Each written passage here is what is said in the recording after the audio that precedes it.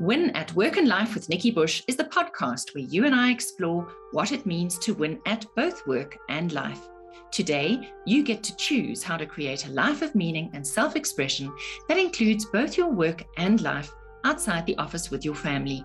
In this podcast, I'll be discussing how to manage your child's digital safety with Josh Ramsey. Josh is the co-founder of Be in Touch, a company that promotes healthy digital habits and family digital wellness.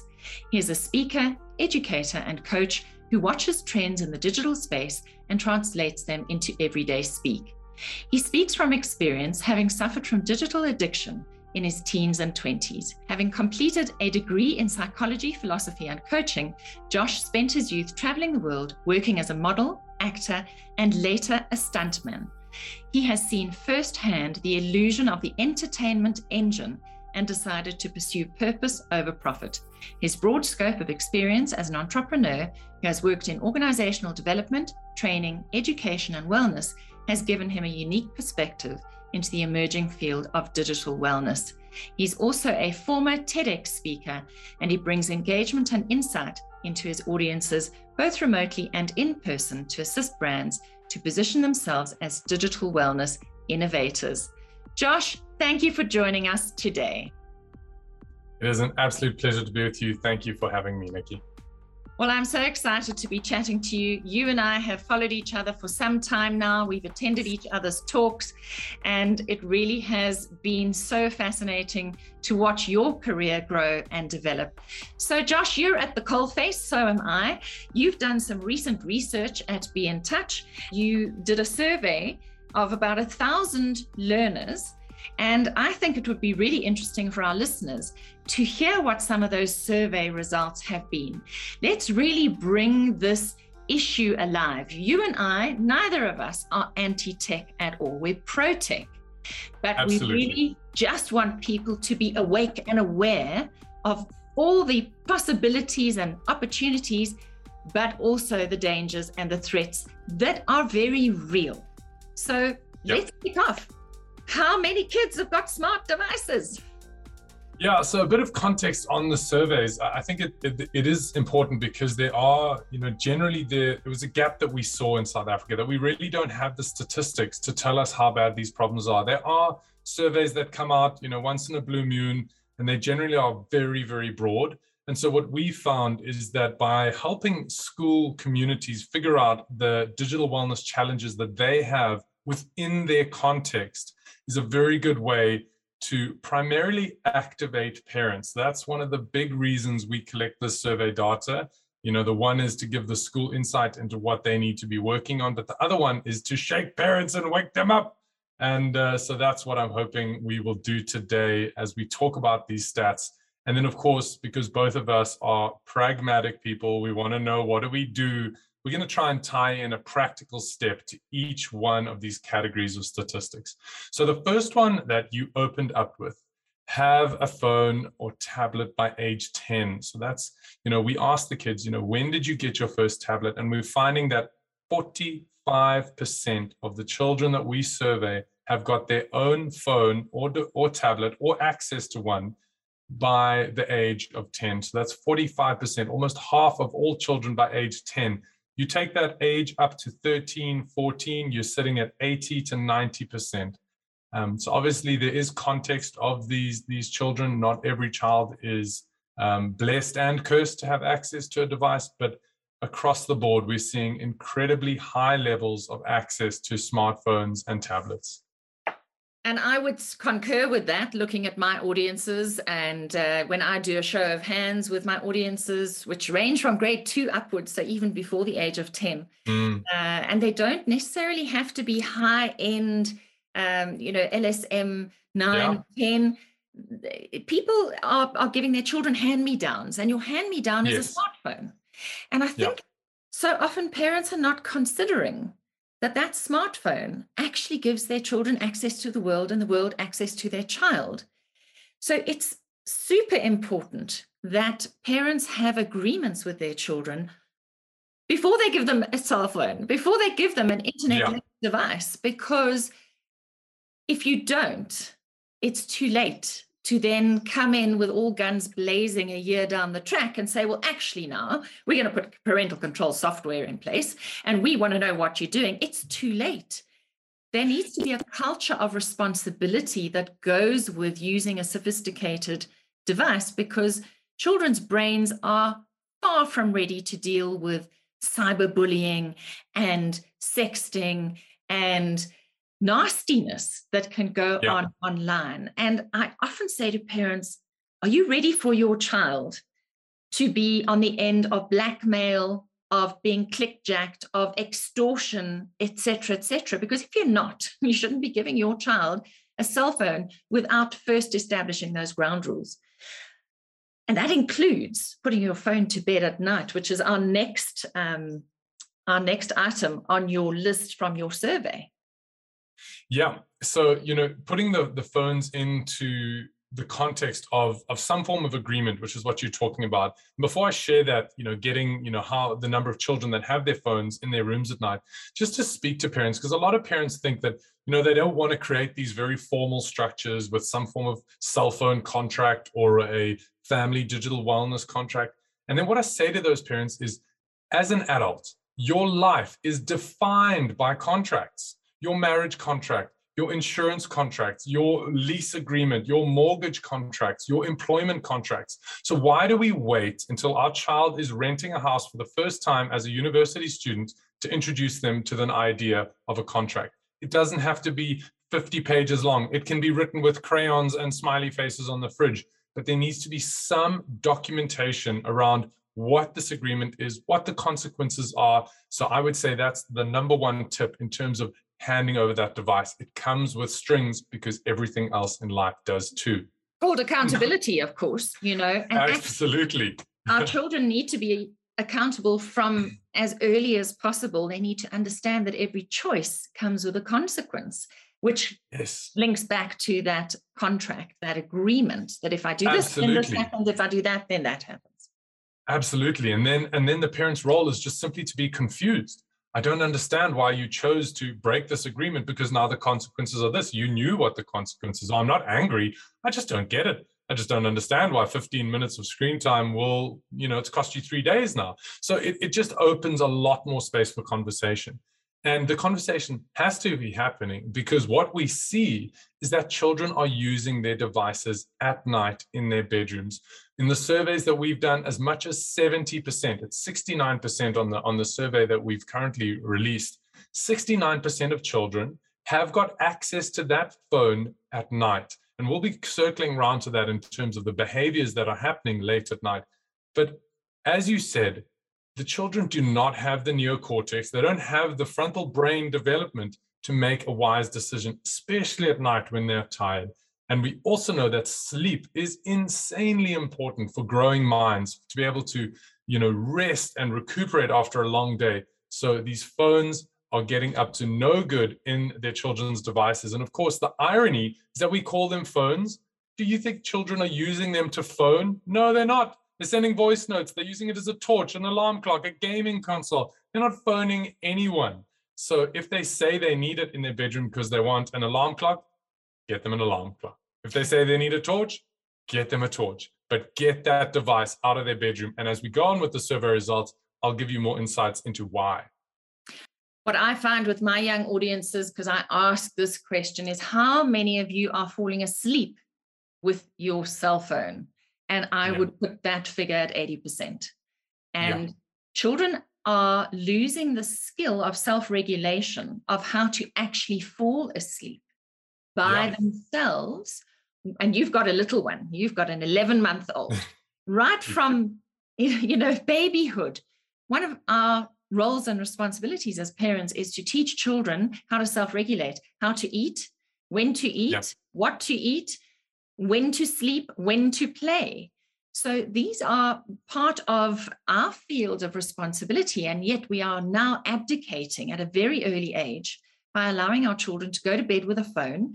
And if they're not on social media or checking things out with their friends, they are watching a movie or listening to music to enable them to fall asleep. And so they are losing more and more autonomy and becoming bigger slaves to the device, which is not going to help them in the long run. So the question is, parents need to put in some spade work and leg work early on. Otherwise, I'm not quite sure what kind of pills these children are going to be taking in early adulthood. Absolutely, absolutely. In our webinars, we talk about you've got two types of children. They're either on social media or they want social media, and that ties into whether they have a device or not. And then if they have a device, it's going to be in that bedroom. But the line that we use is, if the cat is out of the bag and your child already has that device in their bedroom or they're on social media, now it's more like you're trying to get a tiger back into a cage and it's going to fight you. What I will say, I want to share a short story of a mom that we helped with some advice. And her child was just off the rails, was very poor at school, was not sleeping well, was cranky in the mornings, all of the signs of a child that is just not living a balanced life. And she fought tooth and nail to get those devices out of the bedroom. And there was a massive cadenza day 1, day 2, even more tantrums, day 3, less so, day 4, a little bit less. By day 5, it only took 5 days for that teenage boy to go to his mom and say, "Mom, I'm actually really grateful that you took this out of my bedroom." Because you have to understand that your children need a shield from one another. They need to be able to say, "Oh, my parents are so lame, they won't let me use my phone at night. That's why I can't stay up late and talk to you on Instagram until 3 in the morning." But actually, they don't want to be there, and probably their friend doesn't want to be there, because nobody wants to be doing that with their time when they know they need to be sleeping. So parents have to get involved and have to be the parent, not the friend, which I know that you talk about as well. Yes, unfortunately, we have so many parents who just don't want to put boundaries in place because they want to be friends with their children. They want to be the nice guy. They want to have this amazing relationship with their kids. But what they don't realize is that when there are no boundaries, the children are in charge. And children can then manipulate parents to get whatever it is that they want. And children feel incredibly unsafe, believe it or not, when their parents are not in control. So talking of control, you have a statistic here that says 78% of, I think it's grade 8 to 12s, have no form of parental controls on their device. Can you expand on that for us? Absolutely. And now I will echo, I was talking to Chris McCrenna from Protect Young Eyes. He's an organization in the States, and he made a great point. I wish there was a better word for parental controls. Can you imagine trying to pitch your child, "Okay, we're now going to give some parental controls to this device that you love so much"? I just wish we had a better word for it. But suffice to say is that the vast majority of these devices have no filtering. And so what that means is that it's not being monitored in terms of the content that's coming into it. It's not being controlled for the times in which that content can be accessed, the places in which that content can be accessed, the settings with which it is set up, whether it's a public account or a private account on a social media context. And this is a major, major issue, right? The metaphor is, imagine a small house with a parent and a small child, and they come out of their front door, and in front of them is a 16-lane highway. A 16-lane highway with trucks and cars and buses. And that parent thinks that they can get across that road just with what they have their eyes on. And so parents can't be relying just on their own parental sensors. They need additional digital sensors, and that's what parental controls are. They give that parent the line of sight of what's going on in their child's digital world, and they need that information to make better choices and to help the child have better choices. There's a big discussion around privacy. And now the two things on that is that, firstly, parents have to prioritize their child's safety over their child's privacy. That's number one. The other one is that transparent parental controls, transparent conversations about monitoring your child's online life are going to be much better than covert spying, because that's what happens when parents don't have parental controls. They wait until their child is in the shower or at swimming practice. They grab their phone, they go and swipe through all the things that they can see, and they think that they've done their job, but they've actually just violated their child's privacy, and they're seeing things that they don't need to see. So why not rely on some form of parental control that can actually help them parent and take that pressure off having to be everywhere all the time? I have a concept that I use with parents, and that is that you wouldn't let your child out on a two-wheeler bicycle without first putting fairy wheels on. And even when the fairy wheels are on, you would be running next to your child for the first few times until they found their balance. And when children first go onto social media, they need fairy wheels. They need you to be around. And we have to have conversations around values and interpersonal communication skills and who you are and how you behave in public, which is often online today, long before they get introduced to a cell phone of their own, and long before we even consider putting that parental control software on. It's who we are in the world. It's how we operate as a family. It's who you are as a person. It's that stuff. And you can't just have one talk about that. This is drip, drip, drip, drip from the time they're 2 years of age. And when I look at these young audiences of mine, when I do learner talks, and I go, okay, so I had about 5 girls between 12 and 13 the other day come and see me after a talk, and they've got like 5,000 Instagram followers at the age of 12, 13, and they keep having to close down their accounts because they're being stalked and asked for naked selfies.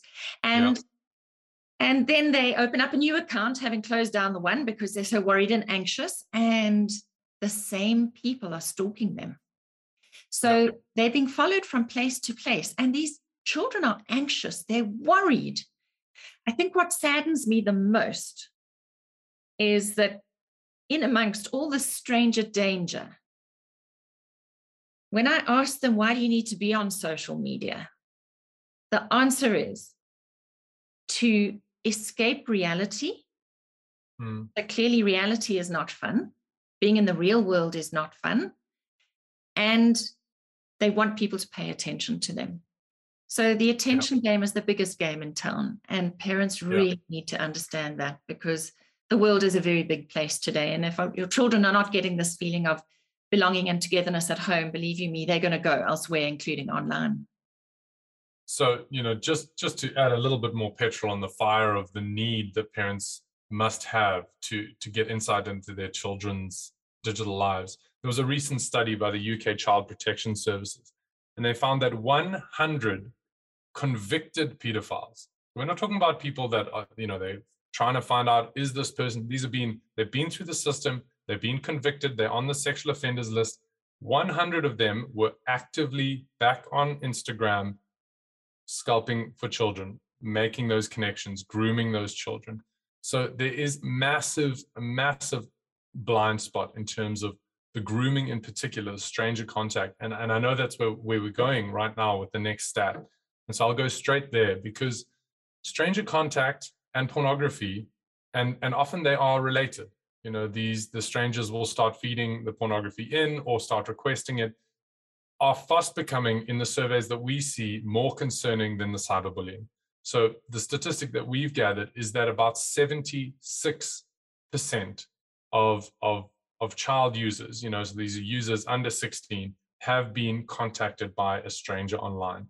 Yes, some of that might be very innocuous and just a gaming friend or someone from another school that you haven't met yet, but it may not. And this is a massive area of concern for us. So one of the big ones we ask is, do you know all of your followers in person? Do you actually know who they are? And overwhelming majority, as you said, from the example of those 3 girls talking to you, is a big no. So stranger content is absolutely a massive area of concern for us.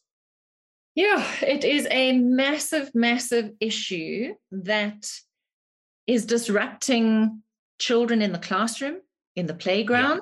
It's disrupting their sleep. It's causing enormous worry. And my concern, of course, is that schools connect with people like you and me, and they ask us to come and give talks to parents and to learners. And so much of it is after the horse is bolted. Yeah. It's almost too late. When you've got a 13-year-old, if you are then going to start implementing parental control software at that point, you're going to have a war on your hands, number one.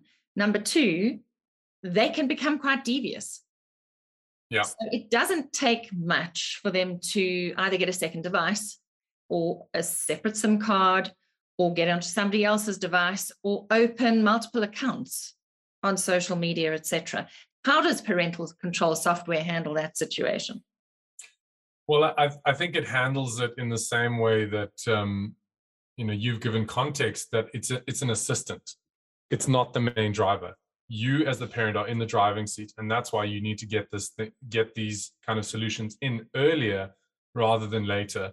Yeah, we spend a lot of time reviewing different parental control softwares that are out there, and I'm very happy to recommend Bark as my favorite one. I know that you've looked into their software and offering as well, and they are going to be one of the most effective tools to help you get insights into what's happening with your child's life. They're not going to help you solve the problem in terms of a one and done, but they are going to give you tips for things that they see, and they can help you figure out if this is a fake account, or if this child is being groomed or being contacted by someone that they shouldn't. So parents have to understand, as you say, these solutions are an assistant to them. They are not going to make this problem go away. What I will add to that as well is that if parents are spending more money per month on their entertainment subscriptions than they're spending on protecting their children, we've got a big issue that needs to be spoken about. So we are now entering a technological age where the algorithms that have been monitoring us, the algorithm in YouTube, the algorithm in Facebook and Instagram, we now need our own algorithms to protect us. And we're going to enter this age of paying for our own AI sidekicks to protect us, whether that's in our health, whether that's in our home parental control areas or our finances. AI is here to stay, and we need to have an asset like that on our side when it comes to digital parenting. One of the things I think parents need reminding about and children need educating about is that there's always a trade going on. If somebody is asking you to be a friend who you don't know, what's the trade? We need to get kids to critically say, well, what are they really wanting from me? If an advertiser is asking for your email address, it's a trade. You're giving them your email address and your name or your phone number. Yes, it's a competition and you want to win some Xbox thing, but everything is about money at the end of the day. And that's what I was saying to my most recent couple of audiences of children. And I said, why do you think Activision exists? And they're the producers of some of the biggest video games. When I bring the Activision logo up on the screen, they cheer and they can't believe that I know who Activision is, And it's hilarious. And I go, okay, so these guys distribute some of the video games that you like so much. What do you think their goal is as a company? To produce lovely video games for you? What is the goal? And it was really interesting to see how quickly they understood that money was the goal. To make money when your parents buy you that game, or you get money from your parents to buy that game, or whatever it is, that understand that social media platforms exist to make money. Yes, they tell you it's to help you connect with your friends, but the bigger picture is they exist to make money. If they're not making money, they'll die. Yeah. So at the end of the day, they're selling you things all the time. And that parental control software will pick up things like, when the minute your child thinks about something, has a conversation about weight gain, height, strong muscles, all those sorts of things, kids compare themselves to each other. Instantly, they will start receiving ads for corsets on Instagram to make them look thinner, or special diet pills or whatever. They've only just thought about it, and suddenly they're bombarded. And 16-year-olds tell me, it's so depressing because the internet tells us we're not good enough all the time. Yeah. And, I think what you're speaking to is that the desperation that teens have for autonomy. They want control. They want to be able to influence their environment. So, we tell the story of how, all the nonprofits and do-good organizations tried to stop teenage smoking when it really exploded in the 60s and 70s. And they tried the one, be a good boy, be a good girl, represent your parents well. And of course, that all failed. In fact, it turned it the other way around, and teens started smoking to prove the point that they were their own people. What made the difference was when they did exactly what you did with Activision. they put an advert of Peter Stuyvesant up and they said, why do you think they chose this picture of these young people? Why do you think in the background that's slightly blurred, they put that image of that car? And they explained the playbook of how they were being gamed, how they were being used. And these teens just went, well, I don't want to take part in that. I don't want to sign up now to, become a smoking addict and give all this money away. And that's how we have to be approaching this conversation with our kids. We don't say to them, don't do it because that's a stupid thing to do. Then they say, well, I don't think it's a stupid thing to do. And now you're in a moral discussion. You're not in a discussion about what is pragmatic, what actually makes sense. So, speak to your teenagers as young adults and say to them, let's unpack the psychology of what's going on here. Did you know that 80% of the notifications you get don't come from another human? There's no human on the other side that wants to connect with you. You just happen to have walked next to a shopping mall and a friend walked there a week ago. And so the algorithm picks up your GPS and sends you a notification, and then you're responding to a computer. And as soon as they realize, hold on, I'm just chatting with a computer most of the time, I don't want to do that. It's a waste of time. So there has to be an empowering conversation there. Yeah, I love that because it's so true. You go, how come my phone is sending me this message? Is somebody following me? It's like I'm being followed. I'm being stalked by an algorithm that kind of is piecing together my life before I even think about it. And absolutely, it's very important that the children, it's very important that adults understand that actually, even though children love being online, what they really want is a real relationship where they can absolutely be hugged and loved and kissed and assured and have mum or dad put their arm around them and being able to feel safe enough that they can actually come and ask questions. And when things are going wrong, to be able to come and say, I've received this message, or this doesn't feel right, to actually know that they're going to be welcomed and supported in the process of learning together. About how this and, with that learning together, a great way to start the conversation with your kids is to say, I'm not going to take your phone away. I'm not going to take it away forever. No matter what you do, I'm never going to take away this phone forever. I'm talking now 13, around there, 13, 14, 15, 16, that kind of space. Because what we see in the work that we do with kids is that often the kids will not tell their parents simply because they don't want the phone taken away. Because they know if that phone is taken away, they lose their social contacts, they don't get invited to the parties, and it's just social suicide. They can't do it. They literally get a fear response as if they're being attacked by a physical threat.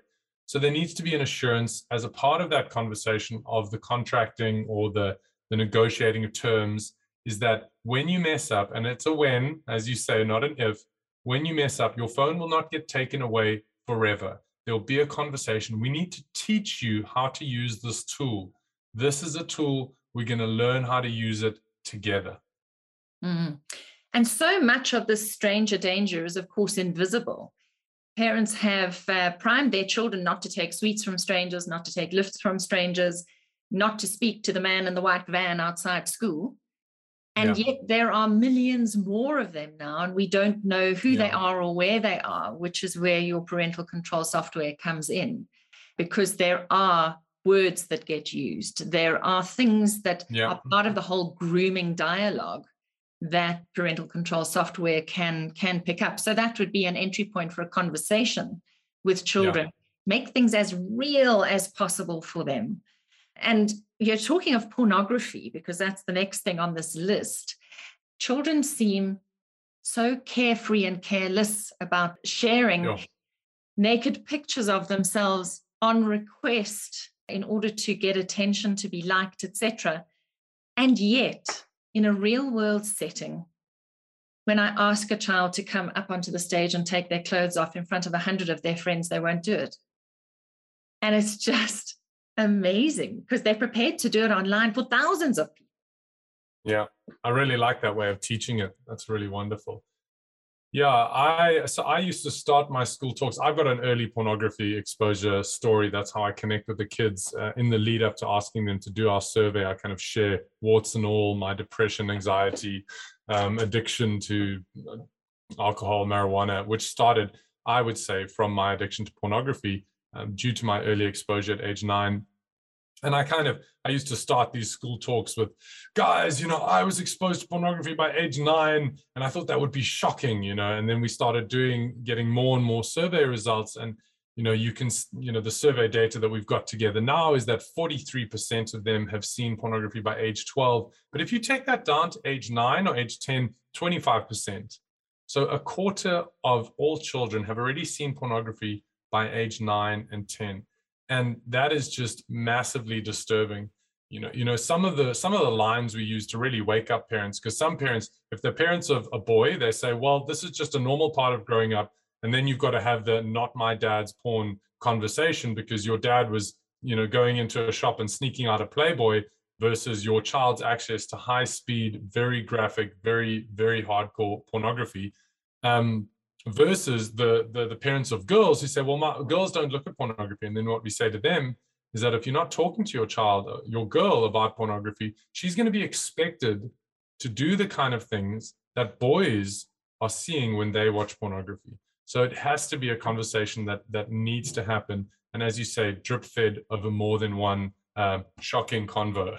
Yeah. And, private parts are private. That's what we teach our children from a very, very young age. And they need to remain private no matter how old you are.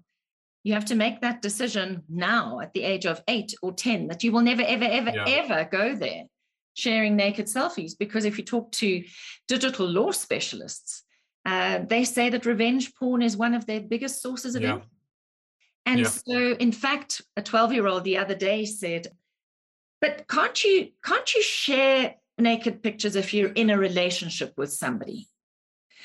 Yeah. So I said, but you're not necessarily always going to be in a relationship with that somebody. And even if you're married, what happens in 5 years' time or 10 years' time? Maybe you decide to get divorced. And that person still has those pictures of you. And now maybe they don't like you so much. And now they want to get revenge on you. Well, these kids' eyes were getting bigger and bigger because clearly they've all been sharing naked selfies. So just, there's even a legal aspect to actually just having naked pictures of your friends and you under a certain age on your phone that you can be liable.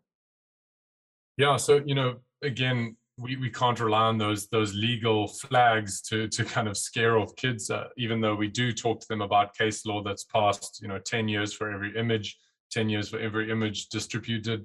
Obviously, no judge is going to put a child away for 20 years because they made that mistake. But the way that I try and explain it to kids is I use my own relationship with my wife. I say, why would I not want my wife to send me a nude? So I say, well, relationships, as you say, they're like cycles of the year. So there's summer times and there's winter times. And there's times when you feel very close and times when you don't feel that close. And that's just normal, contrary to this perfect life that you see on social media. But then what I also say to them is I say that sending a nude is a very poor attempt at building trust. It's a secret. It's my deep secret that I'm going to share with you. And they go, yeah, I know, we get that. And then I say, well, it's a really bad idea because it's going to change your relationship forever. And they say, well, what do you mean change your relationship forever? So I say, okay, well, imagine this. Imagine my wife has sent me a nude and then I do something that I shouldn't have done. I made her a promise and I didn't stick to my word. And I deserve to be flamed, right? I deserve to get the full wrath of breaking a promise and have her shouting and screaming at me, or at least saying very sternly, this is not acceptable. This is not what I signed up for. Now, if she knows that I have that photo of her, and I can do whatever I want with it, do you think she's going to risk making me very angry? Do you think she's going to risk giving me the full consequence of the poor action that I've had because she knows what happens if I push him too far and he shares that photo online? And that's why I would never want my wife to send me a nude. And that's why sending a nude in a teenage relationship, which is even more volatile, changes things forever. As soon as it's sent, it is changed irrevocably, and you might not even perceive it, but the power dynamic has changed. And then teenagers, they kind of go, well, no, I don't want to do that. So maybe that's a better reason. Yeah. So who do you want to have power over you is a good question to ask. Exactly. Because by sharing too much information, sharing photographs that we shouldn't share, we are actually giving away our power and we're inviting fear in, because, but I wonder if and when somebody's going to share that one day. Imagine living with that forever. And let me tell you, that is what I am seeing in the eyes of these children, is that fear and anxiety. And yet they don't have enough of that prefrontal cortex development to be able to see that being liked and popular is not as important as being smart about the choices that you make, which is pretty darn scary. So social media accounts, I mean, you and I know that social media has an age guideline of 13. The children should not be on social media before 13. Well, they shouldn't even be on social media after 13, I don't think either.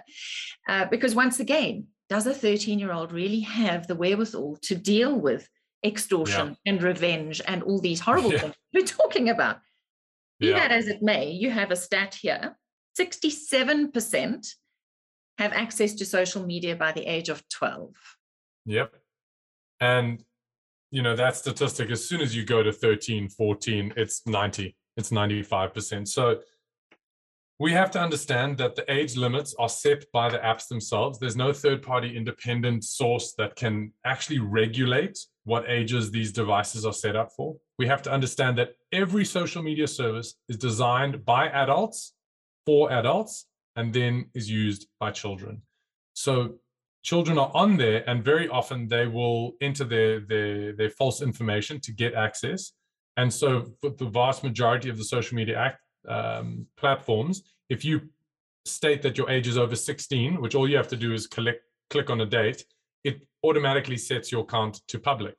If you say that you're under 16 but over 13, it should put it to private. But we're not seeing kids being very honest on their sign up to these platforms. I mean, I was terrified to hear when Instagram was looking at launching an under 13 version. Unfortunately, that's been put on hold with all the stuff that's happening right now in front of the US Senate and with the Facebook whistleblower.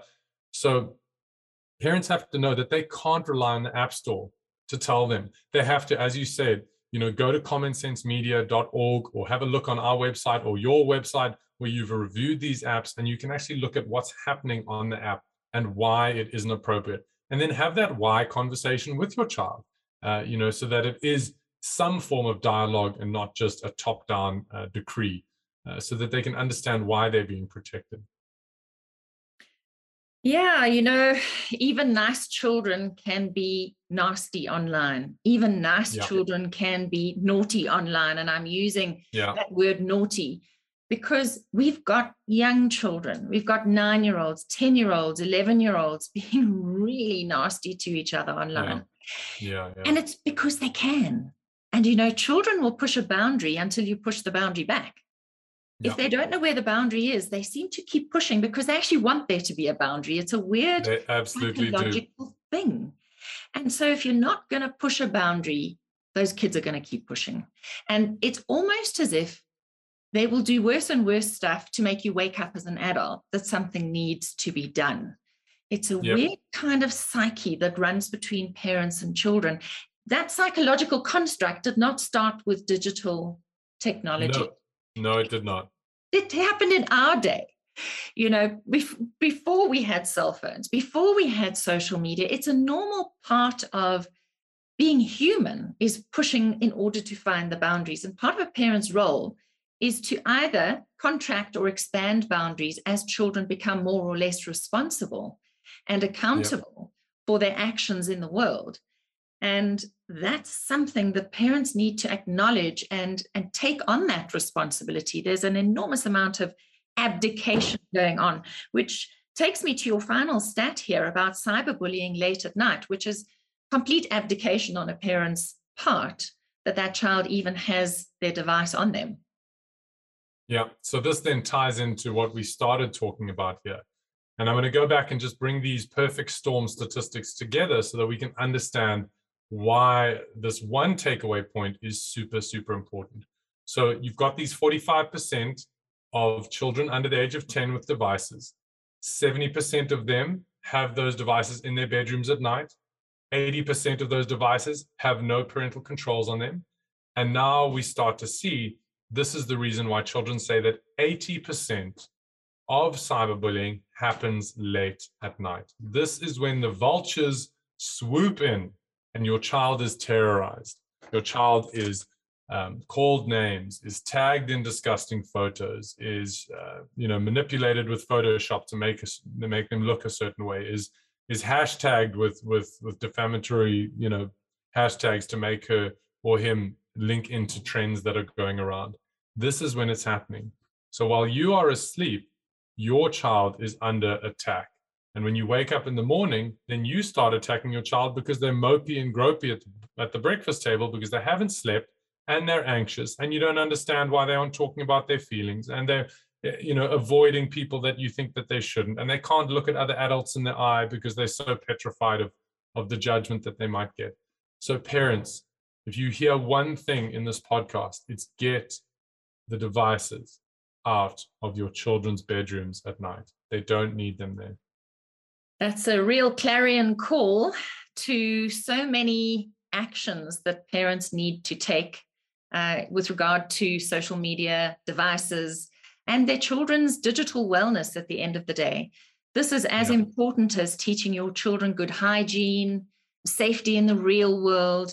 This is as or more important than that, because although we say it's a virtual world out there, it's a very real world, and it has real world consequences, whether they're psychological, emotional, or even physical. If a child is lured into a private chat room and then perhaps lured to meet a stranger offline, which is, of course, what we don't want to happen. So parents, I hope you have been listening to Josh as he has been unpacking these statistics and really just waking us up to the fact that our children live with threats day in and day out, that they could possibly be under attack. And are you awake and aware enough to know what's going on? Josh, thank you for spending time with us and for providing us with more clarity of thought. You have a great way of explaining things in a very easy to understand way. And I think that you have reminded parents that they can do this. It's literally a click away. Ask Google anything you like. And even my kids, my 20-something-year-olds, when I phone them and say, how do I do this on YouTube? They say, Mum, just Google it. You don't need to ask. So absolutely. May Google be your friend, because you really don't have to look stupid. All you have to do is Google it, and you will find any amount of advice as your children navigate the 16-lane information superhighway. And I think you talked about parental control software in a term that I haven't used before, heard before, and that is that parents need an extra set of sensors, because we can't be everywhere where our children are anymore. And so you need those extra set of sensors. So that's what you'll get with parental control software. And that there are times when we really do need to prioritize our children's safety over their privacy, but that doesn't mean that you stop having conversations with your children. Remember that your relationship is the most important way of securing your child's safety in the real world and the online world in the future. Josh, as we close up, any final thoughts, and where can parents find you? Yeah, thank you so much. I think the final thought is just as simple as you've made it. Just Google it. Just take one step. Just do a little bit each day or each week. You don't have to get it all right. And there are, organizations like yours, like mine, that are here to partner with you to help you make it a little bit simpler. If you would like to learn more about the work that we do at Be in Touch, go to beintouch, that's beintouch.org.za. And I would say of particular interest in the next 3 months will be the series of webinars that we are launching out in partnership with Discovery, all about digital wellness. And we look forward to sharing a lot more insights there. And thank you so much, Nikki, for all your work, for all your trailblazing for so long in the parenting space, making room for those of us that are coming up to add to the conversation. It's been wonderful talking with you today, and I look forward to our next chat. Thank you, Josh, and all the best for all of your endeavors. And it's great to have some really fabulous company, as we need more and more of us to be advocates for children's safety online. To our listeners, please send through your comments, questions, and topic suggestions to info@nikkibush.com. You're invited to share this podcast with your friends and colleagues to empower them to win at work and life too.